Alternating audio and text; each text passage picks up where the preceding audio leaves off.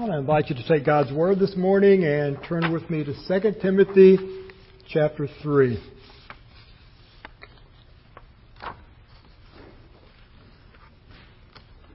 This will be the final sermon in the third chapter. Next week we will go on to chapter 4. But understand that it's just a continuation. The chapters were added at a later point.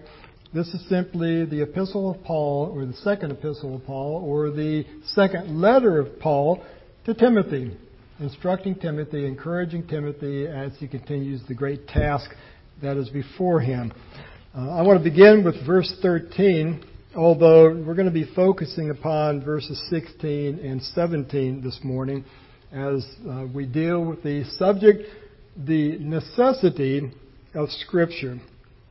Paul, linking this to the first part of the chapter in verse 13, he says, "But evil men and impostors will proceed from bad to worse, deceiving and being deceived." And the implication is here, these are people within the church.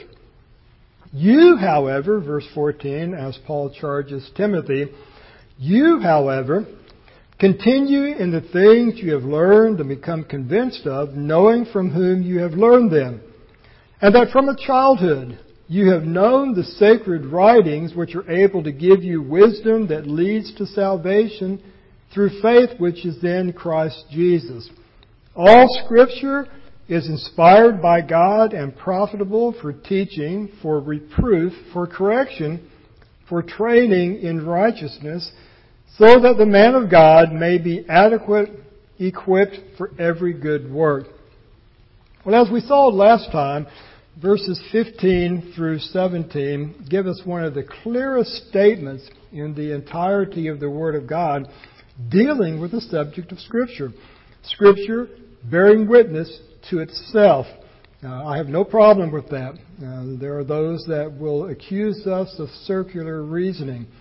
But as I stated last time, and I will state again this morning, and I'm very careful with this, we tend to run around in circles saying, "I need more proof. I need more proof that this is the Word of God. I need more evidence that this is the Word of God." But the point is simply this. The very nature of Scripture is it bears witness to itself. The very nature of Scripture is the Spirit, whose Word it is, confirms it to the heart of His people. Unbelievers deny it. Believers universally receive it. It's interesting in the New Covenant. It says, "And they shall no longer every man teach his brother, for we will all know Him, from the greatest to the least." How do we know Him?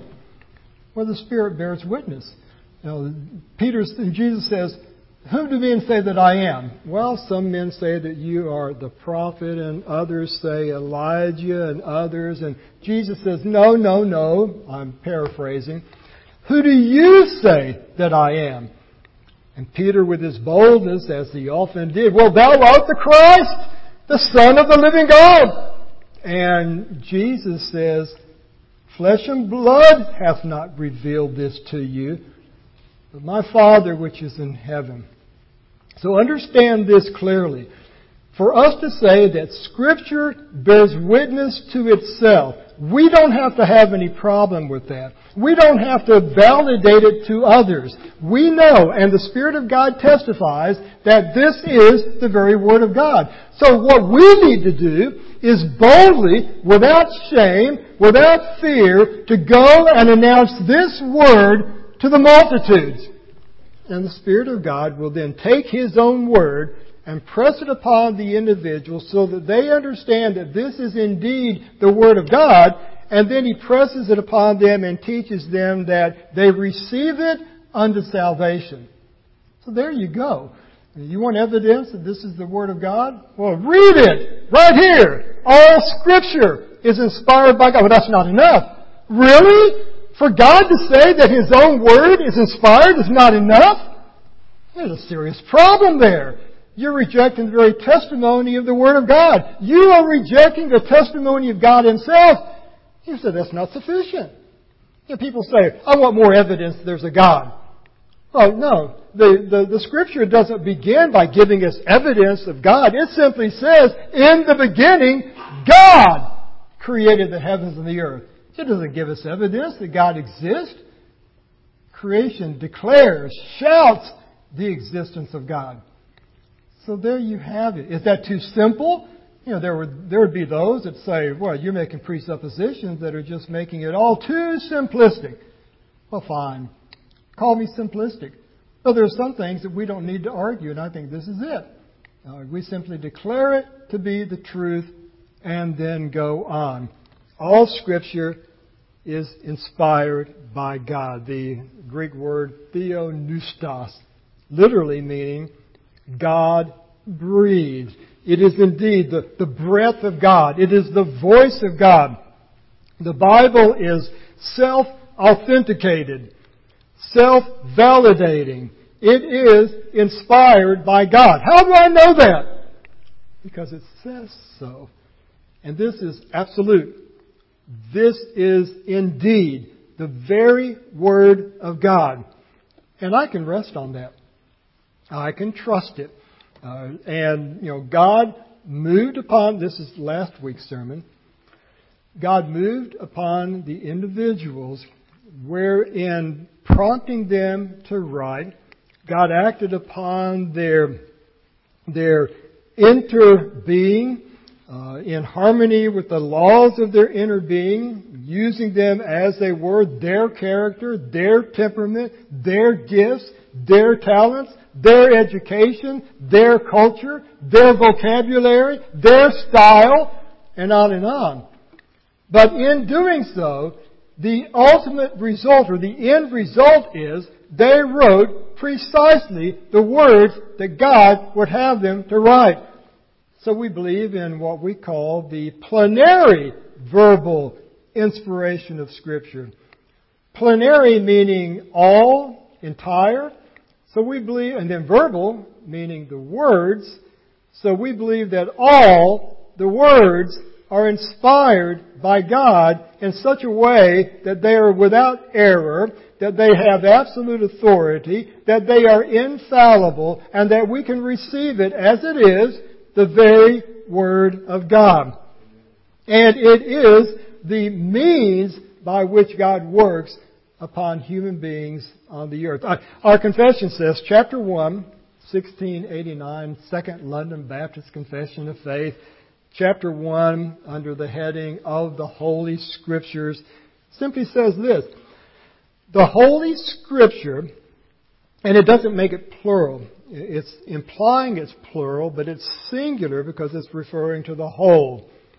So the Holy Scripture is the only, that's an important word there, it's the only sufficient, certain, and infallible rule of all saving knowledge, faith, and obedience. So in verses 15 through 17, Paul's describing the Bible as not only essential for salvation, but also for their progress in the faith. The same word that God uses to save you is the same word that He will use to mature you in the faith. So this morning, I want to examine this. I want to look at the necessity of Scripture in God's work of redemption. Now, in the 19th and 20th centuries, you could go back further than that. The Word of God has always come under attack. It's come under attack from the very beginning. God comes and speaks to Adam, makes covenant with Adam, and then Satan comes to Eve, who wasn't the head of her family and should have referred Satan to her husband, but instead she takes the authority. And Satan says, "Hath God said?" He's calling into question the Word of God. Did He really say? He didn't mean that, did He? He knows that in the day that you eat it, you'll become as gods. Well, he's calling into question the Word of God. Jesus driven into the wilderness to be tempted of the devil. And the devil comes to him and says, if you're the Son of God, take those stones right there and turn them into bread. Prove yourself. All Jesus did was quote the Scripture. It is written, man shall not live by bread alone, but by every word that proceedeth from the mouth of God. That's it. That's too simple. No, that's our authority. I stand before you this morning and I preach the Word to you, and the authority does not come from my words, but by virtue of me speaking God's Word. And I like what the Puritans used to say. When the Word of God is rightly preached, it is Christ preaching. He's taking His very Word and proclaiming it unto us. But in the 19th and 20th centuries, we've seen a steady decline in regard for the Bible. Many today see it as irrelevant, flawed by human writers, having been perverted throughout the years, so that what we have today is not the infallible Word of God. But the simple truth is this. It is the infallible Word of God. And God has been able to preserve His Word. And the simple truth is that without the Bible, no one can be saved. That's a pretty dogmatic, absolute statement. Without the Word of God, no one can be saved. That makes this book of infinite importance, of infinite value. Without the Word of God, no one can be saved. The Holy Spirit takes His own Word and opens our hearts to receive it. That's the Holy Spirit's work in our salvation. The Holy Spirit persuades us that the Bible is the truth, and then He convinces us to believe it. And that's the process of our salvation. The Puritans again, the Reformers, they said, well, saving faith has three elements, and I've brought these before you many, many times. They always dealt theologically in Latin. So they said, well, saving faith demands I'm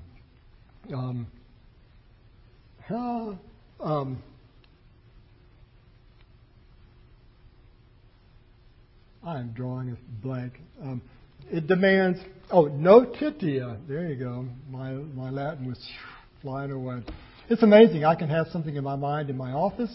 It's easy to retrieve. I stand before you, and it's like my brain becomes mush.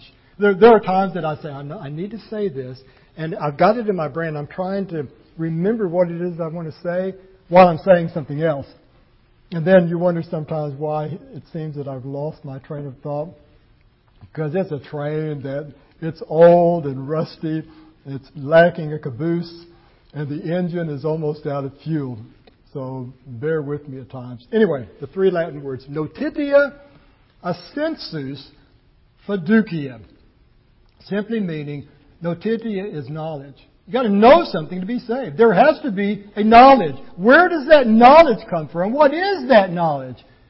Well, it comes from the very Word of God. And then the Holy Spirit. But the knowledge itself is not sufficient. You can have all the knowledge. Satan has all the knowledge.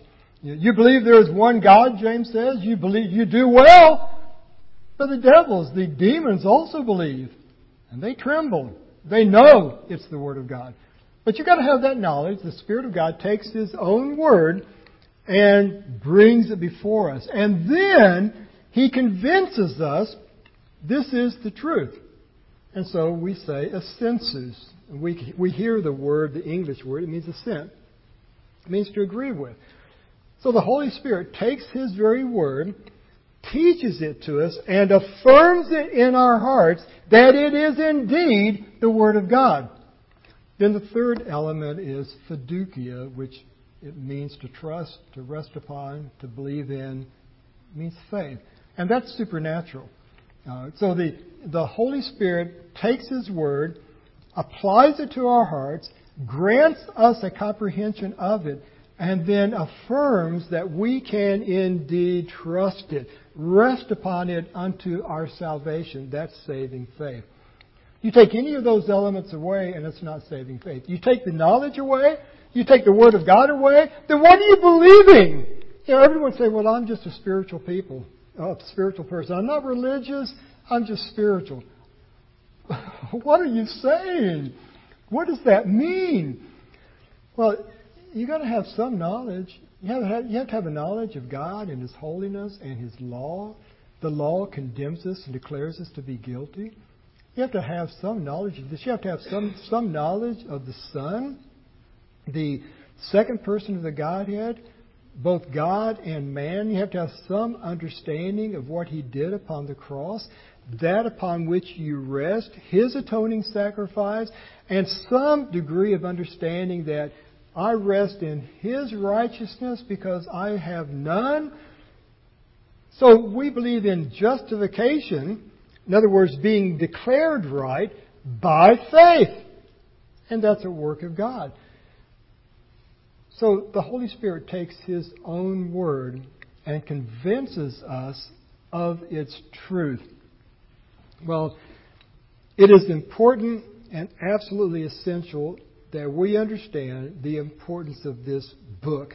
The Reformers use the expression sola scriptura, by Scripture alone. We know the 5 solas, right? It's the essence of the Reformed faith. 5 solas. Here I go blank again. Sola scriptura, Scripture alone. Sola gratia, by grace alone. Sola fide, through faith alone. Solus Christus, in Christ alone. And then the 5th, Soli Deo Gloria, to God alone be the glory. And you see the progression. Scripture alone, faith alone, grace alone, Christ alone, and God alone gets all the glory. If it becomes our work, which modern man has done, to man be the glory. I exercised my own will. I exercised my own faith. I did my own thing. To me be the glory. If the only difference between the person in hell and the person in heaven is that they did something, then to man be the glory. But the Bible does not allow for that. The Bible insists, demands that God alone receive all the glory. So let me march us through this real quick. The fact of the necessity of Scripture, first of all, for our salvation, and second of all, for our what we call sanctification, or for our maturity in the faith, or as the Scripture says here, verse 17, so that the man of God may be adequate, equipped for every good work. First of all, we need to understand that the Scripture is absolutely essential for salvation. Verse 15, Paul tells Timothy, writing to Timothy, that from a childhood you have known the sacred writings. He's referring to the Scriptures. You have known the sacred writings which are able to give you wisdom. There's that notiti again, that knowledge that leads to salvation through faith. There's the fiducia. Through faith which is in Christ Jesus. Well, again, salvation presupposes knowledge. But it's not just any knowledge. We are living in an age of hyper knowledge. We really are. With the advent of the Internet, we have a knowledge explosion. We have books untold. Nowadays, because of technology, we've advanced a long way from Gutenberg and movable type. Now you can publishers do it. They do books on demand. They can print small numbers. Now, it used to be they had to do these huge runs in order to make profit. Now they can do small batches. And there are individuals that will self-publish because you can connect with a publisher that's willing to print 400 copies, 100 copies, small batches. That's the technology. There are endless books. You have your iPhone or your iPad or your computer where you have digital books.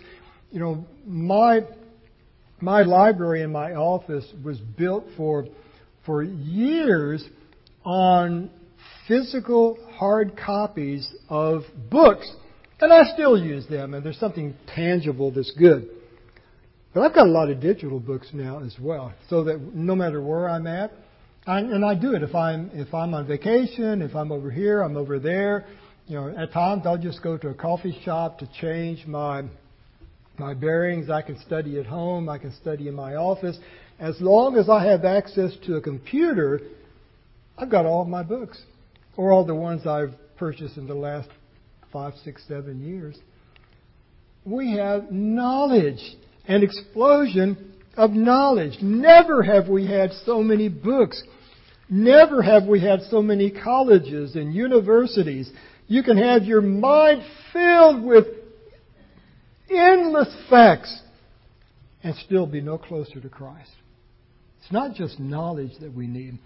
Paul says in verse 7 of chapter 3 here, always learning, never able to come to the knowledge of the truth.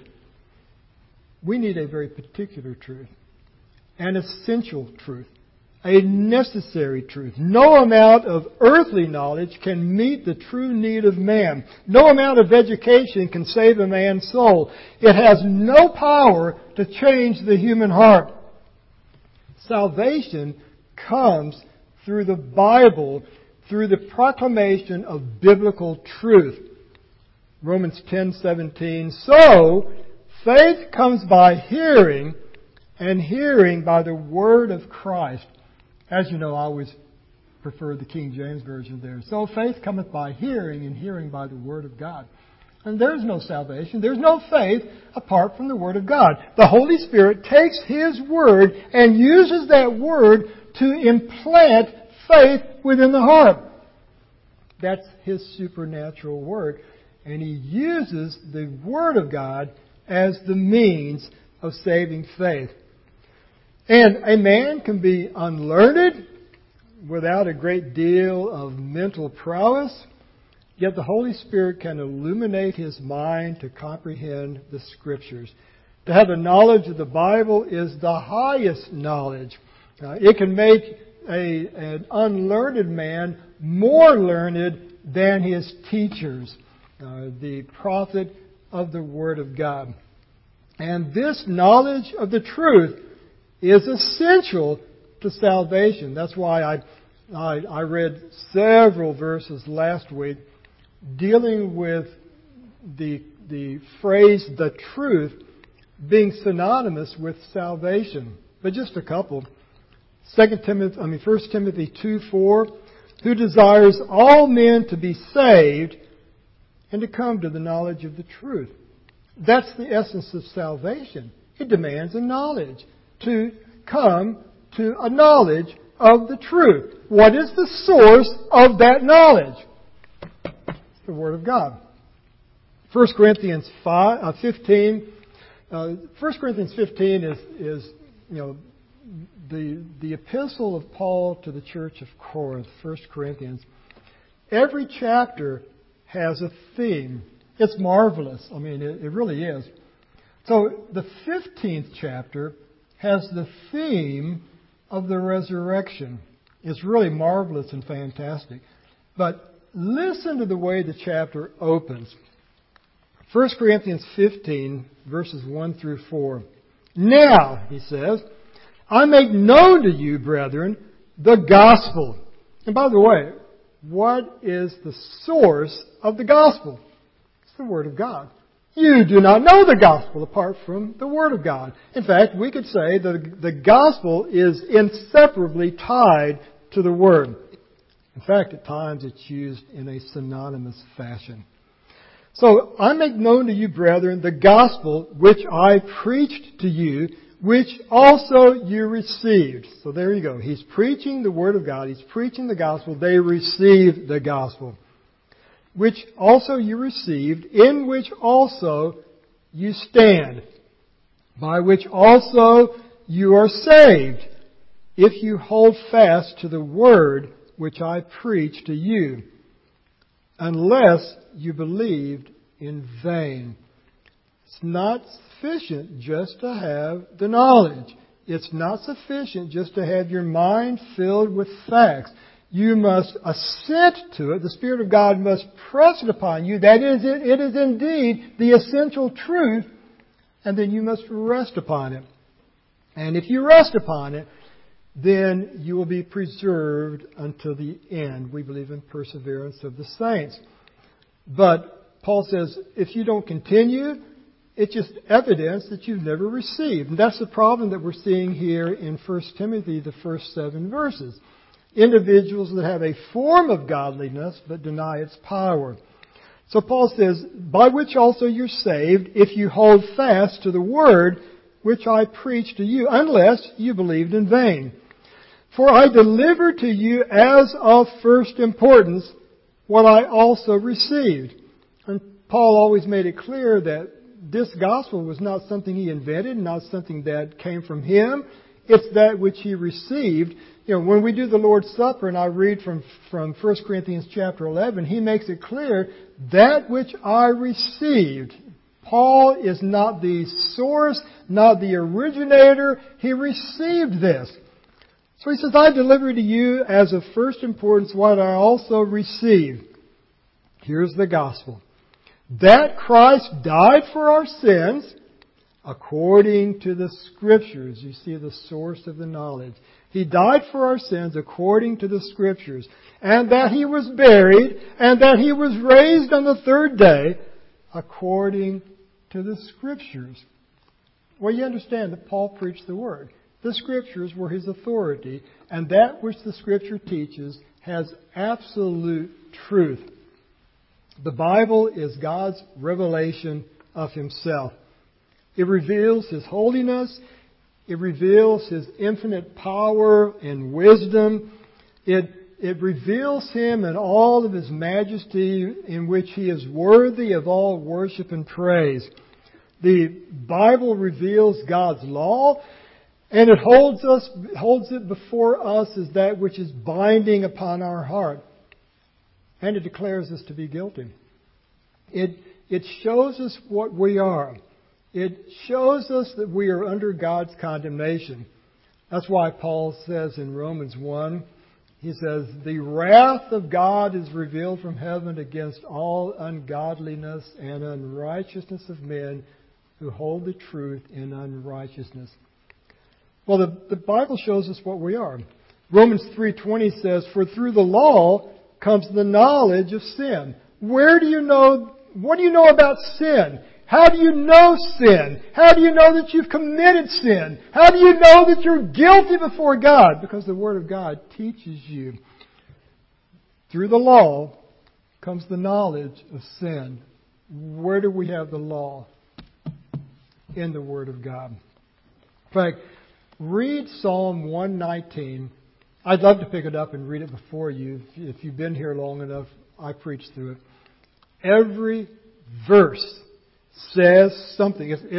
It's one of the most amazing books in the Bible. It follows the Hebrew alphabet so that each stanza begins in order with a word of the Hebrew alphabet. And then each verse says something about the Word of God, each time using a different word to describe it. Precepts, law, testimonies. Thy word hath I hid in my heart that I might not sin against thee. Every verse, all the way to the end. Well, the Word of God indeed testifies to the glory and greatness of God. And it is the revelation of the gospel of Christ. And it describes the nature of Christ, His deity, His humanity. It describes why He came. He came to save His people from their sins. It describes going to the cross, what the cross meant, what the purpose of the cross was, what He accomplished on the cross. The Word of God teaches us all of this. And it also sets forth the conditions for salvation, faith and repentance. It's quite clear. The Word of God is absolutely essential unto salvation. And it must be imparted to the lost. That's the nature of evangelism. Preach the Word. That's why we'll see in verse 2 of chapter 4, King James Version. I'll set aside the New American Standard for just a moment. Preach the Word.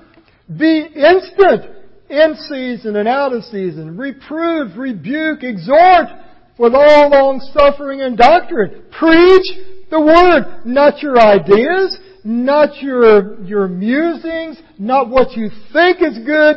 Preach the Word. That's our authority. And it is profitable. Well, this knowledge in the Word of God must be imparted to the lost. That's God's means unto salvation. And it can occur in different ways. It can come through the verbal preaching of the gospel, preaching in the ears of the lost. I love Romans 10. For whosoever shall call upon the name of the Lord shall be saved. But how then shall they call upon Him in whom they have not believed? And how shall they believe in Him whom they have not heard? And how shall they hear without a preacher? And how shall they preach unless they are sent? And then quoting from Isaiah, just as it is written, how beautiful are the feet of those who bring glad tidings of good things. Preach the Word. Or 1 Corinthians 1:21, for since the wisdom of God, since in the wisdom of God the world through wisdom did not come to know God, God was well pleased through the foolishness of the message preached. King James Version again, through the foolishness of preaching to save those who believe. John 5:24, truly, truly I say to you, he who hears my word and believes Him who sent me has eternal life and does not come into judgment, but is passed out of death into life. So the Word of God must be preached, but it can also be read. Individuals can have a copy of the Word of God and read, such as with Augustine, to pick up the Word and read the Word, and God takes His Word and uses it unto His salvation. It can be read directly from the Bible. It can be presented in a book. It can be presented in a gospel tract. But the point is, the Word must be presented, for faith comes by hearing and hearing by the Word of God. The Bible is the only source of knowledge unto salvation. It is God's appointed means. You all know the parable of the sower, right? It's a wonderful parable. But in this parable, there are various kinds of soil. And, of course, that's testimony to the human heart. There's stony ground, and there's thin ground, rocky ground. But the point is, then there's good ground. And the only difference is it's not the seed. The seed is good. The good seed of the Word of God is sown upon the individual. The problem is not with the seed, which is perfect in every way. The problem is with the human heart. And that which is sown upon the good soil bears fruit, some 100-fold, some 30, some 60, some 30. The point is that the seed is necessary. For you will not bear a harvest without the seed. The Word of God is essential. And, the religious leader comes to Jesus seeking eternal life. And Jesus simply pointed him to the Bible. Now a lawyer stood up, this is Luke 10:25. A lawyer stood up and put him to the test, saying, Teacher, what shall I do to have eternal life? To inherit eternal life. Good question. Question that every human being should ask. Question that every human being should have great interest in. What shall I do to inherit eternal life? And Jesus said to him, What is written in the law? How does it read to you? There you go. Read the Bible. The Bible will give the testimony. Read it. You want to know the way of salvation? Seek His Word. because there is no salvation apart from the Word of God. I'll close this section with this statement. Without the Bible, no one can be saved. Those who live in remote parts of the earth that have never heard, they'll die and go to hell. That's why evangelism is essential. Those that have tried to say, well, no, people are lost by rejecting Christ. As long as you do not reject Christ, you'll be saved. Well, I'll tell you this, if that were true, the very worst thing we could do is bring the gospel to them. Because if you bring the gospel to them and they reject it, then they're lost. But if they don't reject it, then they're saved. Well, the best thing we can do is just don't bring it to them. That way they won't reject it, and thus they'll be saved. See how ludicrous that is? How absolutely ignorant. It just shows an absolute ignorance of the Word of God. No, the Scripture, the Word of God, is absolutely essential to salvation. We must bring them the gospel. And only through the gospel can they be saved. That's why missions and evangelism are absolutely essential. The Word of God is essential for salvation. Well, let me bring us to part 2. It's only got 2 parts, by the way. The Word of God is necessary unto salvation, is essential unto salvation, and these verses also teach another essential truth. The Word of God is essential for our growth unto Christian maturity. It's essential in the work of God bringing edification to the people of God, in which we have great interest in that. For the sinner who comes to an understanding of their sin, then, and only then, does the gospel become good news. Because the gospel brings the good news of salvation through faith in the Lord Jesus Christ. Good news. Gospel means good news. But apart from an understanding of your sin and condemnation, the gospel is irrelevant. It doesn't mean anything. It isn't good news. But then for those of you who are saved, you have a great interest in growing in the knowledge of Christ. Jesus Christ has become your all in all. He's become your treasure. He's the pearl of great price. He's the treasure in the field by which you went and sold everything else that you had in order to buy that treasure. Because there is nothing more important to you than Jesus. And you want to know more about Him. You want to know, how can my life be honoring to Him? How can I live my life consistently with biblical truth? That's our interest. And the Word of God is absolutely essential for you to grow in this knowledge. Verses 16 and 17. All Scripture is inspired by God and profitable. In other words, there's profit. Profit for teaching, for reproof, for correction, for training in righteousness. So that the man of God... By the way, modern translations are trying to make the Bible gender neutral. I wish they wouldn't do that. Just translate the Word of God. Just translate it and then leave it to the exposition to comprehend what these gender-specific words mean. So when we say, so that the man of God, this, of course, includes ladies. It includes the people of God. When we understand the man of God, we know intuitively that this is just not speaking of men. So we don't have to translate it. So that the person of God, so that the people of God, so that the men and women of God. No, we know intuitively what this is talking about. So that the man of God may be adequate, equipped for every good work. The same means that God uses to save a sinner is the same means He uses to grow us in the faith. The Word of God. Do you have strong faith or weak faith? You can answer that for yourself. You know your heart. Do you have strong faith or weak faith? Do you always tremble at every circumstance that arises in life? Or have you come to learn and come to know that you can rest upon God alone in all things? And where does that strong faith come from?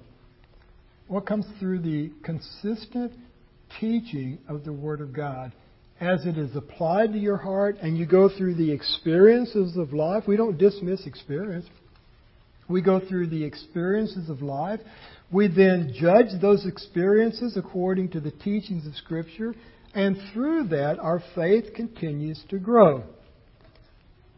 Jesus says in John 17:17, sanctify them in the truth. And then He says, and your word is truth. So how are we sanctified? How are we built in righteousness? How do we grow in the faith? Well, through the truth. And what is the truth? Thy word is truth. So Paul begins by stating that the Word of God is profitable to the believer. We like things that are profitable. We tend to keep things that are profitable and toss things that are not. We live in a throwaway culture. We also live in a hoarding culture too. We like to keep things that have long since to have profit to us. But we know the things we treasure, the things that are profitable to us. Our families are profitable to us. We love our families. We protect our families. Well, the Word of God is profitable to us. In what way? Well, Paul lists the chief areas of profit. It's profitable for teaching, that is the truth taught in Scripture. It's profitable for reproof. In other words, the word carries the idea of admonition or rebuke. For reproof. For correction. This literally means a restoration to uprightness or a right state. Picture, if you will, that I build a room but one of the walls is leaning out. So it needs to be corrected. So, I put a jack on it and I begin to jack it up, and maybe someone's holding a level against the wall and they say, okay, a little more, and then jack a little more close, and jack. Okay, hold it right there. It's plumb. It doesn't need any more correcting. Well, that's the idea. Our lives need continual correcting. Continually having the application of the Word of God, bringing us into a rightness with God. The Word of God does that. When we are looking for correction, we need a right measurement. I've got a level, but I am concerned whether or not that level, if someone's holding a level against the wall, they say, okay, a little more. They're watching that bubble come between the two lines. But you want a level that's accurate. Well, what is the standard of perfect accuracy as we measure our life? It's the Word of God. And the Word of God alone, not human traditions, not human ideas, not your own reason, not just saying, well, I think I'm okay. It is the absolute perfect judgment of the Word of God. And then he says, for training in righteousness. It's from the word paideia, which literally means to discipline or train for the purpose of holiness. And that's what the Word of God does. It corrects us. It disciplines us. It rebukes us. That's why preaching must encourage the body of Christ, but it must also rebuke the body of Christ. Look at verse 2 again of the next chapter. Preach the Word. Be ready in season and out of season. In other words, when it's popular and when it's not. When it's a good time and when it's not. In season and out of season. Reprove. We know what that means. Rebuke. We know what that means. But exhort. Comfort. With great patience and instruction. Well, verse 17 provides the key to the passage. So that the man of God may be adequate, equipped for every good work. The word for adequate, it's another one of those words, and there's several of those words in this passage that we refer to as hapax legomena. And it just means it's the only time it's found in the New Testament.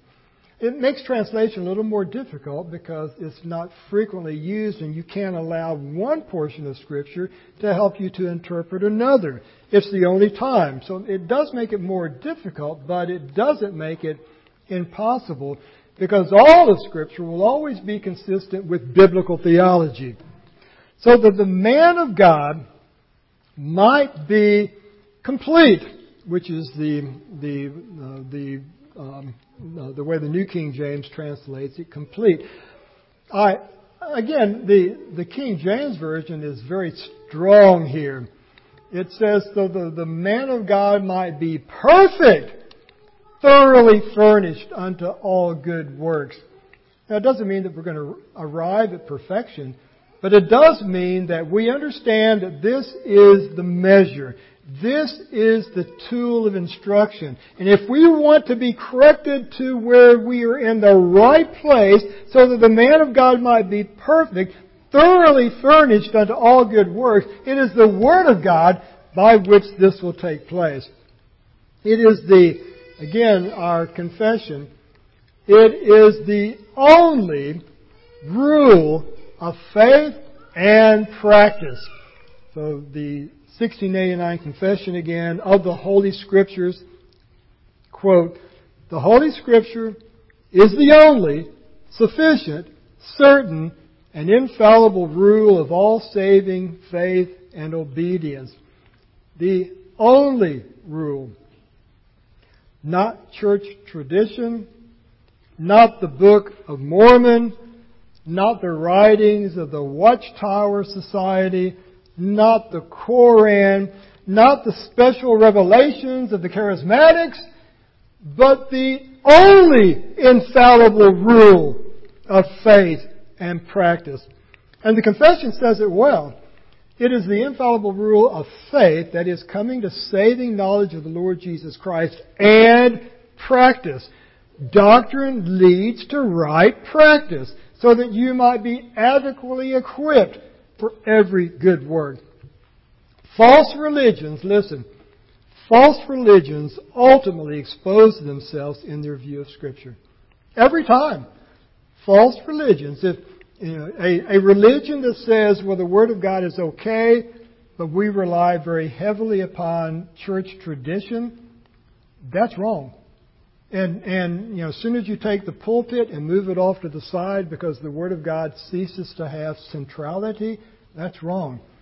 As soon as you say, well, the Word of God is good, and we put it alongside the Book of Mormon, that's wrong. When you say, well, the Word of God is fine, but you can't adequately understand it without our other writings, the Watchtower Society, that's wrong. Or to throw it out completely and say, no, you must follow the teachings of the Koran, that's wrong. So false religions expose themselves in their understanding of the Word of God. Christians sometimes expose themselves to professing Christians. That's been a problem for many years. The higher criticism, the failure to receive the Word of God as being inerrant and infallible, they expose themselves. Unbelievers expose themselves in their view of the Bible. Remember, I said a moment ago, all we have to do is take the Word of God and preach it and teach it. It validates itself.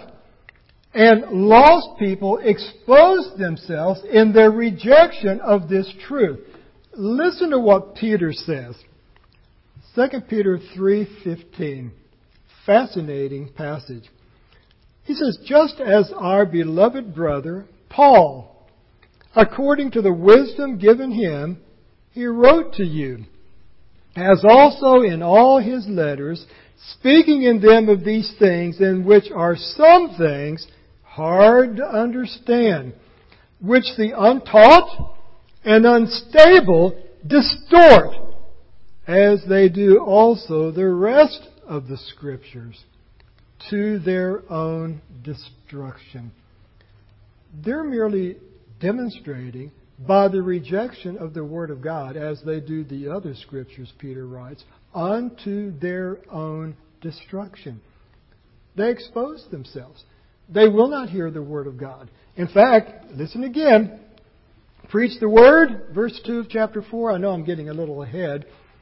For the time will come when they will not endure sound doctrine. They won't receive it. They will not declare it to be the truth. No, what do they want? They want to have their ears tickled with other doctrines, accumulate for themselves teachers in accordance with their own desires, and turn away their ears from the truth, and will turn aside unto myths. Well, they expose themselves. They reject the truth of the Word of God. Children's Catechism says, question 14, it's so simple, where do we learn how to love and obey God? Very simple. In the Bible, there's that word again, alone. In the Bible, alone. The Bible alone is our standard for living. It is profitable for doctrine, for instruction in theological truth.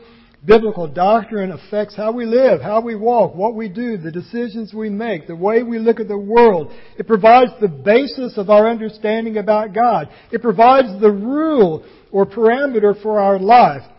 The godless cannot endure sound doctrine, and they will not endure sound doctrine. But that's not us.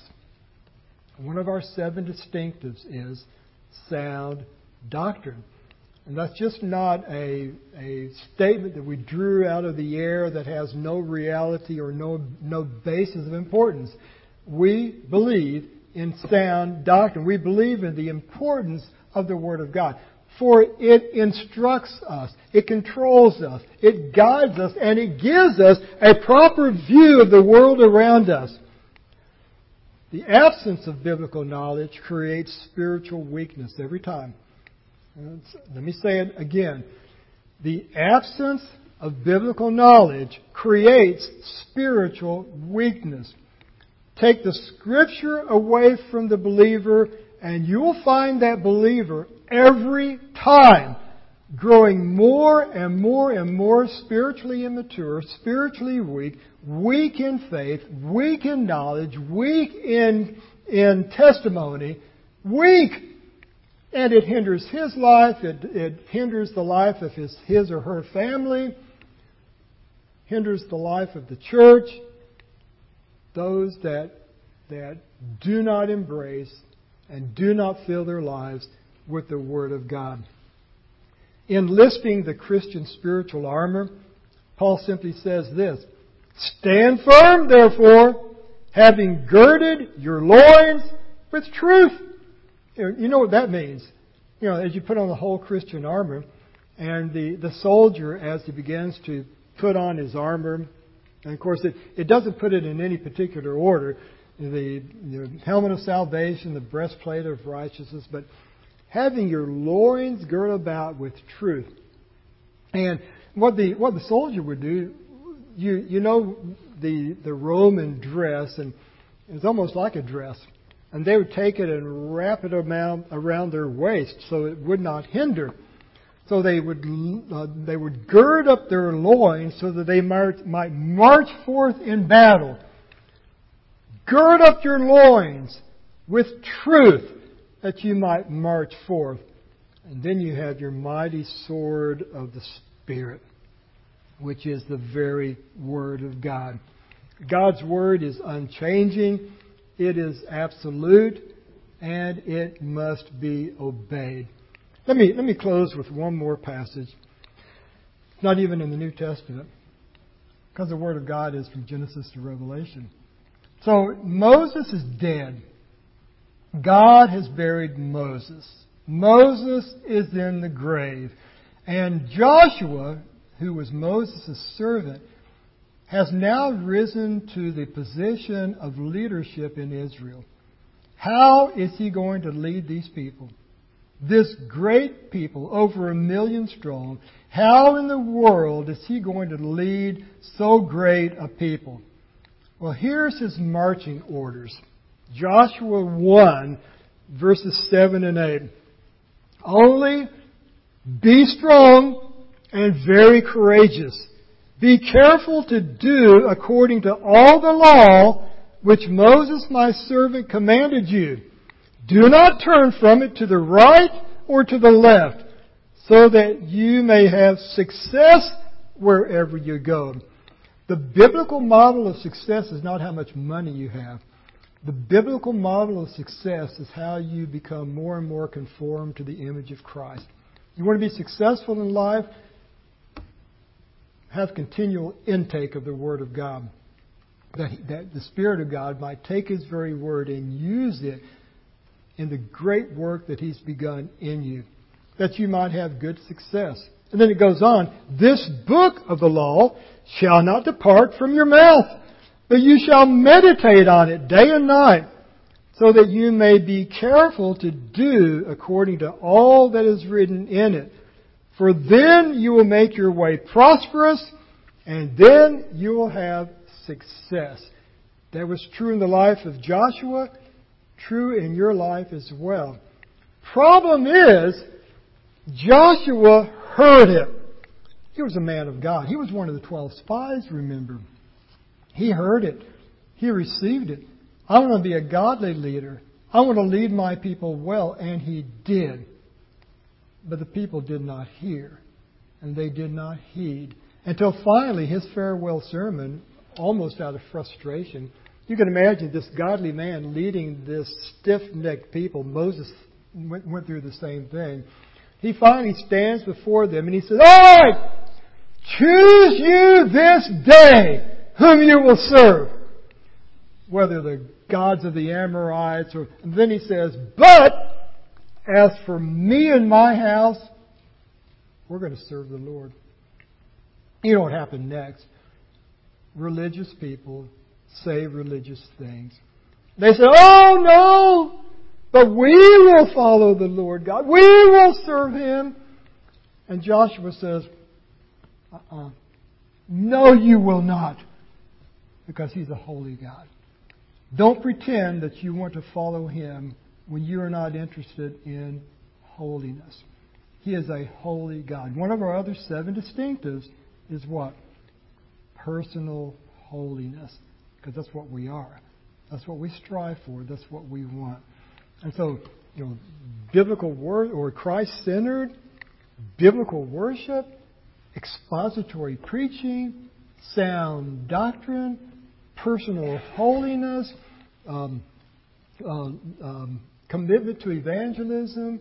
I'm out of order now. Loving community. It's what we are. It's what we do. May God grant us to take His Word and continue to apply it to our hearts. Just as faith for salvation comes by hearing the Word of God, faith for living also comes through the Word of God. That's why, as I preach Sunday after Sunday, most of the congregation, not all, and I don't pretend to know every human heart, but I'm preaching to both believers and unbelievers. And I continue to take God's Word and press it upon all, that the man of God, the woman of God, the Christian might be encouraged and strengthened and edified, rebuked, corrected. Sometimes you might think it quite hard. Why does he say such hard things? Because it's the nature of the Word of God. Rightly applying the Word of God. And sometimes it's hard. That's why Jesus stood up and said, woe unto you, scribes, Pharisees, hypocrites! Well, that's kind of an unkind thing to say. You might offend them. Don't be so harsh. And that's what they would do in His day. Well, sometimes the Word of God is harsh, but sometimes it's gentle. And we do both. And hopefully at the same time, for one who has not embraced the gospel, or perhaps part of the church but never having embraced the gospel, we do that at the same time. A balanced preaching of the Word of God. That's what we do. And that's where our confidence is, in the Word of God. I really don't have to try to convince you that this is the Word of God. It does so itself. Either you will hear God who says, this is my Word. Thus saith the Lord is over and over in the Scripture. That He has inspired this book. That is enough. And if you deny that, then your problem is with God, not with this book. So I simply proclaim it as it is. It is the very Word of God. Believe it unto life. Reject it unto your own condemnation. Well, let's pray. Father, we thank you for the veracity of your Word, the authority of Scripture, the infallibility of Scripture. Father, we tremble as we hear the words thunder forth as thus saith the Lord. Father, help us to receive it, to rest upon it, to believe it, to be conformed to it, even when it rebukes us, even when it condemns us, even when it shames us in our sin. Father, help us to be willing to be conformed to it. It's the measurement, it's the plumb line, it's the standard by which we will be judged. So, Father, I pray that you would conform our lives more and more to your word. Thank you, O God, for these things. In Jesus' name, amen.